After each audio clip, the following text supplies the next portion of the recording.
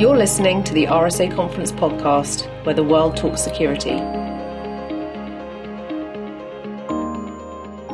Hello, listeners, and welcome to this installment of our RSAC 365 podcast series.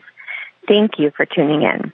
We have a great podcast lined up for today titled Mind the Gap, Strategies for Finding and Retaining Cyber Talent with Dr. Christine Iserkorn and Rosanna Kurer. Here at RSAC, we have podcasts twice a month, and I encourage you to subscribe on SoundCloud or your preferred podcast app so you can be notified when new tracks are posted. And now it's my pleasure to ask Christine and Rosanna to introduce themselves before we dive into today's topic. Christine, why don't we start with you? Hi, sure, and thanks so much for having me. Super excited to be here. I'm Dr. Christine Iserkorn. I am the founder and CEO of Cyber Pop-Up, which is an on-demand platform for cybersecurity services. I've spent about a decade in the cybersecurity industry thus far, leading a variety of different functions from training and awareness and, focusing on the people side of things, which I love and which is a huge part of what we're talking about today from a talent development standpoint, to managing, vulnerability management and some things more on the tech side.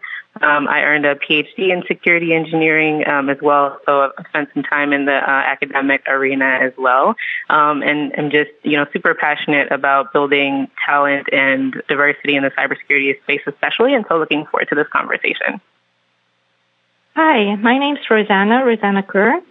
I'm founder and managing director of Cyber Wayfinder. We are based in Europe. We started out in Brussels, Belgium, and have now branched out to Luxembourg. And we plan to grow and scale all over Europe.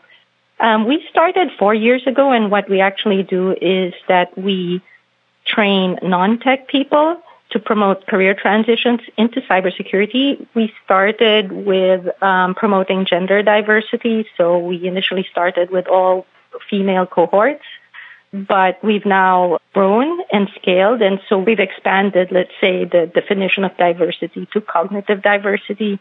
So we are now open to all kinds of backgrounds, but we still stick to promoting non-tech backgrounds into the cybersecurity field. So I have a very, let's say, zigzag career path. I did not start in security. I started actually as an architect, then going into building engineering. Let's say it's called environmental engineering within a building. And I got into using a lot of programming in my research, and then I got into education, and that's how I got into cybersecurity education. So we've been active for now 4 years, and I've seen a lot of people transition from different fields and from different age groups into cybersecurity. So I know it works, and most of the people in our cohort are now successful cybersecurity professionals. So that's what I do. Thanks for having me, by the way, Casey, and thanks so much for inviting me over. Of course, and thank you so much for joining us, both of you. Welcome, and we're thrilled to have you. So let's jump right in and start off with what are some rather provocative stats that, Christine, I believe you found from your training, mentoring, and helping people with no technical background get hired into security teams.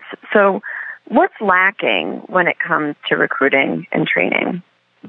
Sure. And I'm sure based on both of our backgrounds, we have a lot to share on this. So I'll kind of kick things off and give my perspective. It's a great first question. It's no secret, it's predicted. I think one of the most common stats that's thrown around is there will be almost 4 million more jobs than qualified cyber professionals to fill them in upcoming years, right? And so that's a big thing. Yet you see people, especially early in their careers or from unconventional paths, trying to get degrees or trying to get certifications and trying to find ways into cybersecurity and looking for these roles. And I've had so many of them, come to me and express their frustration, quite frankly, with the, whether it's the lack of opportunity, to where it's almost like a catch-22 of cybersecurity, where it's like we're basically saying, yes, we desperately need talent and there's all of these openings, but just not that person and just not you either, right? And so I want to set some context kind of to how I believe we got here. I think initially many of the challenges, right, with recruiting came from a combination of this explosive demands due to increasing attacks, right, coupled with the lack of awareness, in my opinion, of most people didn't know what it meant to work in cybersecurity or that opportunities, even exist. And so we had this issue of more demand and really no pipeline of feeding that. But now that's changing and evolving, right? We have all of this interest from enthusiasts. We have a lot of people willing to work hard to build the relevant skills that they need. We have plenty of good-hearted experts who are willing to teach and coach and mentor newcomers, myself included. But I think there are, three big problems that we haven't solved as an industry yet that are holding us back. The first is there's a serious lack of entry-level opportunities. I alluded to this earlier, but I think especially for people within underrepresented groups and people who come from non-technical backgrounds. And, truth be told, we all know that cybersecurity is serious business, right? Companies often don't want to take the risks. They want the experience. They want the best of the best.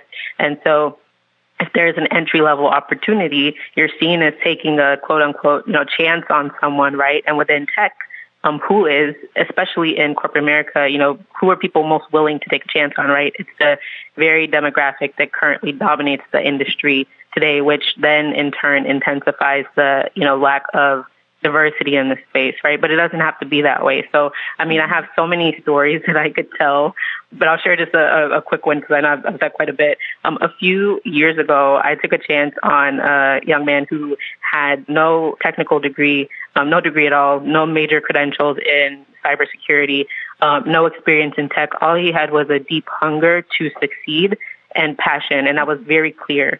And that was all he needed. We mentored and trained him, and he very quickly grew into the qualified resource that we needed, and is just a rock star today. And all it took was being willing to make that investment in someone who truly appreciated and wanted to take advantage of the opportunity, which leads to my last two quick points. One is that training and upskilling isn't focused on enough, in my opinion. There are so many great sort of tangential roles and skill sets that translate well into cybersecurity that are currently untapped. And then the third one is, companies and HR teams often times they're misaligned, in my opinion, or sometimes unwilling to go the extra mile to recruit in non-traditional ways. And I'll, maybe share a little bit more about that later. But posting a job, right, and hoping that people apply isn't enough, right? We have to do more. So we have exactly the same experience here in Europe. There's at least where in our cohorts, there's an amazing amount of energy and willingness to learn. Are the people in our program do, weeknights and mornings, and they're studying, trying to get certified. And they're usually not the youngest population. They have experience in marketing and finance and psychology. I think you name it, we have it. We have people from legal. And within, let's say, 6 to 8 months, they're certified. They have an entry-level certification. And the most frustrating thing is that nobody wants to give them a chance. But, it takes time. So it takes a lot of, let's say, pitching, going from one hiring manager to the other, finding the right match. But after 4 years of doing it, all I can say is that both hiring managers, teams, and the people in our program are really, really happy where they are right now. So it's amazing how just taking that risk that Christine was saying, people are not ready to take that risk. It's because it's something that's not done. So nobody wants to be the pioneer, especially when they think their job is at risk. So I think we have to figure out how do we lessen the risk for both the hiring manager and the HR people by getting maybe executive support for profiles within organizations, but also from outside of the organizations, how to get them into the teams, into the right teams, right? Because it's not always, you really have to find a good match.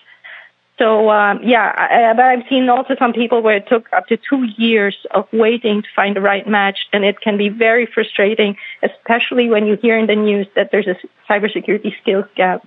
It feels like a slap in the face for some people who have been working hard, but, because of their age or gender, for whatever reason, they're not given that opportunity.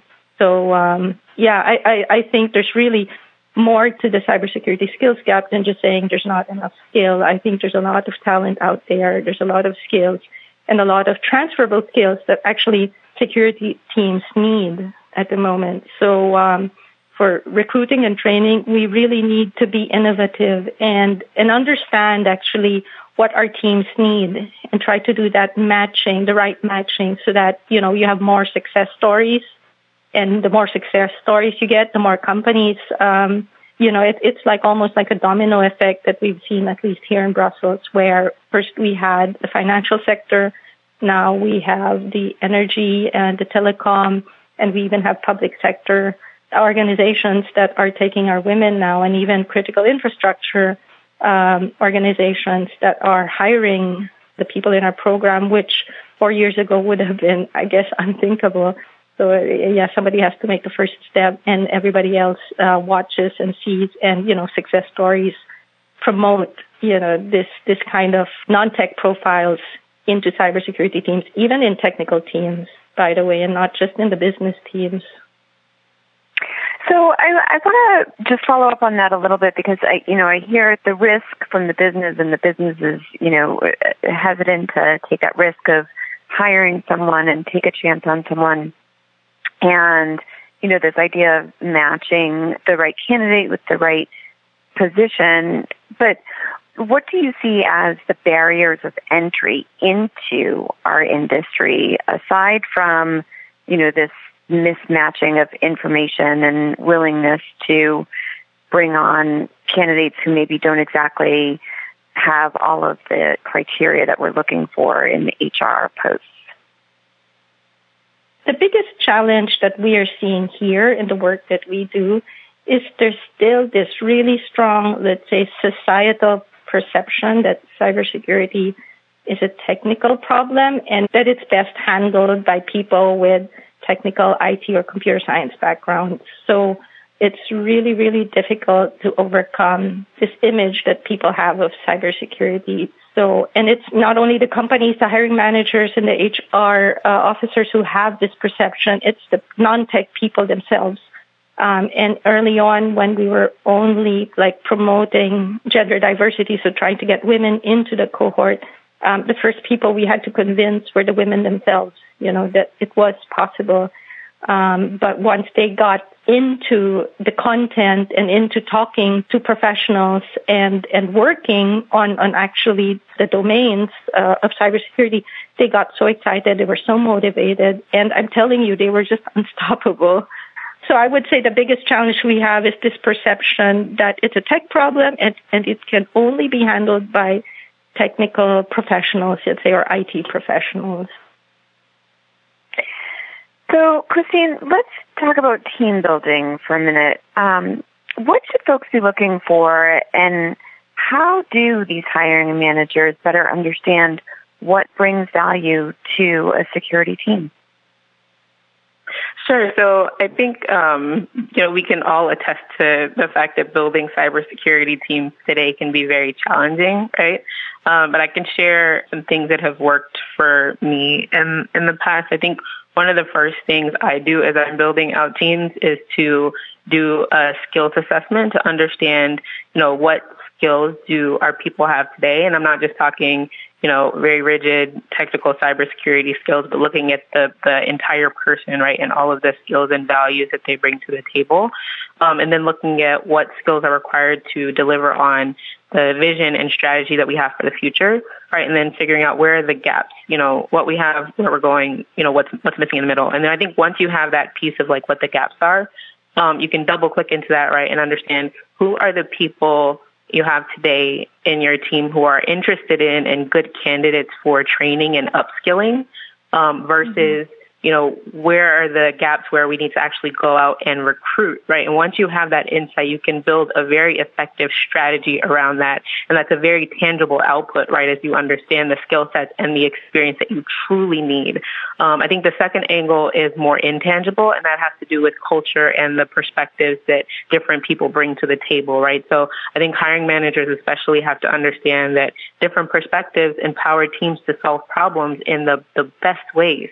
And so leaders have to be willing to go that extra mile to achieve a team that incorporates those different perspectives, right, and be very intentional about recruiting diverse talent in teams. And I think, those who, for example, repeatedly say, I can't find, qualified, diverse professionals, that's a cop-out to me, quite honestly. Like, yes, it's hard. Mm-hmm. Yes, it takes work, but it's possible. So doing little things like working with nonprofits to focus on diversity in cyber, a lot of the things that, Rosanna has mentioned, great organization to partner with, working with academic institutions, partnering with diversity conferences and events and things like that. Like, I would literally be at cybersecurity conferences researching professionals and attendees and sliding into DMs of professionals that I wanted to recruit, because that's how badly I wanted to make sure we had a diverse slate of candidates to have a fair shot at our roles. And so, on one end, as a cybersecurity leader, I almost became a cyber headhunter, so to speak. But I feel like if you care enough, those are the lengths you go to make sure that you are getting those different perspectives in your team, because it's valuable. One of the issues I think with building diverse teams is this idea of, we advertise the job. If diverse candidates aren't applying for it, what more can we do? And there's not really this recognition on behalf of the company and the organization itself of the culture that exists to welcome diverse candidates, that yours would be an organization for which they actually want to work. And how do you address that? What we do, it's probably something that's not, because we try to get jobs for people in our program as well. So we do go through a lot of job descriptions, and they're usually job descriptions that describe the tasks of a full team. And people applying don't know that. That's because usually, these job descriptions are just given from the hiring manager to the HR officer, and they really have no idea. And like Christine was saying, there's really a disconnect between the two, the security team and the hiring manager. So, and the HR team. So what I do is I read it and I see it and I know, okay, this is a team, and I go straight to the hiring manager and I say, okay, what is it exactly that you need? And I think this helps because I try to act like a go-between. Now, of course, this is, again, not a normal situation. It's just because I'm promoting the people in my program. Of course, there has to be some effort in writing better job descriptions. There should be an effort in getting better communication between the security team and the HR team, and to make them understand better what are the needs of each team. But also, I think for entry-level people, I think they should be coached to know that actually all these job descriptions are written in a way that doesn't describe really a single person's task. And it's impossible to get all the qualifications and all the certifications that they list. It's, and to top that, sometimes it even says it's for entry-level positions where you can see, okay, a CISSP is somebody with at least 5 years of work experience. That cannot be an entry-level position. So it's just the way they're written. So what we've done is that we just go straight to the hiring manager and ask, and then try to find a match and understand what it is that he actually needs. So I think there's just very little work being done in trying to understand what actually the tasks are and what are the skills that the team needs actually. So I'll just give an example. Like an incident response team was looking for somebody, and in the end, they actually wanted somebody with data privacy and the GDPR, so data protection regulation knowledge, but also somebody who knew incident response. So, it was not very easy for them to actually write that all in the job description. So when we spoke, and in the end, they took somebody with a legal background, but with an entry-level cybersecurity certification. So, it's because it's so not done this way, it's kind of tedious, because it's like, in our case, at least here in Europe, we need to go like person by person, hiring manager by hiring manager, and try to create this kind of success stories. But I would say the problem really is the disconnect, like Christine already mentioned, and that nobody really puts the special, an effort into really understanding and trying to find a match. And so jobs go 6 months to 8 months to a year unfilled. Not because there's not enough talent, but because there's a very lack of understanding of what they actually need, and they don't know how to write a proper job description. So, Rosanna, how can the industry better address the issues that are behind the talent shortage? And what I mean by that is the perceptions based on a lack of or very limited exposure to opportunity and experience. I guess there are two ways of doing it. I mean, one is like building an advocacy, and I see that a lot now. There are a lot of diversity groups, women in cybersecurity groups, building awareness on the problem. So that's one side, the advocacy, and trying to show that there are like role models that we should look up to, role models where, they do not come from the traditional path of computer science or IT, but they're coming from really different paths and highlighting these career paths. But another thing is actually, doing the work of getting people who are not coming from IT or not coming from computer science into the field. So like within an organization, I always tell hiring managers and HR people is that I'm sure within your organization, they're what we call so-called closet engineers, people who grew up fascinated by technology or by engineering, but never really went into studying computer science, but they're still fascinated by technology, and they're probably bored in what they're doing, and they want to move into a more challenging role. There are a lot of these kinds of people. And the nice thing with getting people, within the organization is they already have organizational knowledge. So, there's a lot less that they have to learn. They might have to learn more about the cybersecurity, but they already know the business processes, the business needs. And I think they don't realize that that's something that's an asset. They should want to retain these people and bring them into security teams because that's exactly what security teams need, people with understanding of the business. So that's what I would say, look for those closet engineers within your organizations. Another thing is try to recruit people from the social science fields or even from the business fields. And, it's difficult because, it's perceived as a risk, if you try to get somebody outside of an engineering or computer science field. But, yeah, you'll have to start with getting management on board. And I think that most people are aware now. I think there's a lot of awareness out there. And I think what's lacking now is just the action to try to get more people or maybe scale some programs where they're already trying to get more diverse profiles and trying to scale it, not just by getting people from outside the organization or within the organization, but also by promoting these hiring managers who are sort of like the pioneers. They're the first risk takers. And I always like to say these are the best supporters of our program are actually the hiring managers because they're the ones giving the opportunity to these people, So I would say, how can we also show them as role models for other hiring managers, So I think that one way to scale these sort of efforts is, like I said, give these people who are hiring non-traditional professionals, non-tech professionals, give them a voice, give them a platform to talk about their experience and to promote, what they've done. So, and to bring awareness also to help other hiring managers to take the risk and to know that it's not that big of a risk, actually, if you get the right match, of course. I would add to that, I think the basics around internship programs and rotation programs are something that seems so basic but goes such a long way, right? If people can, have the patience and truly dedicate to creating opportunities like that, I think that can help with the problem. I think it's also realizing it's shared responsibility, right?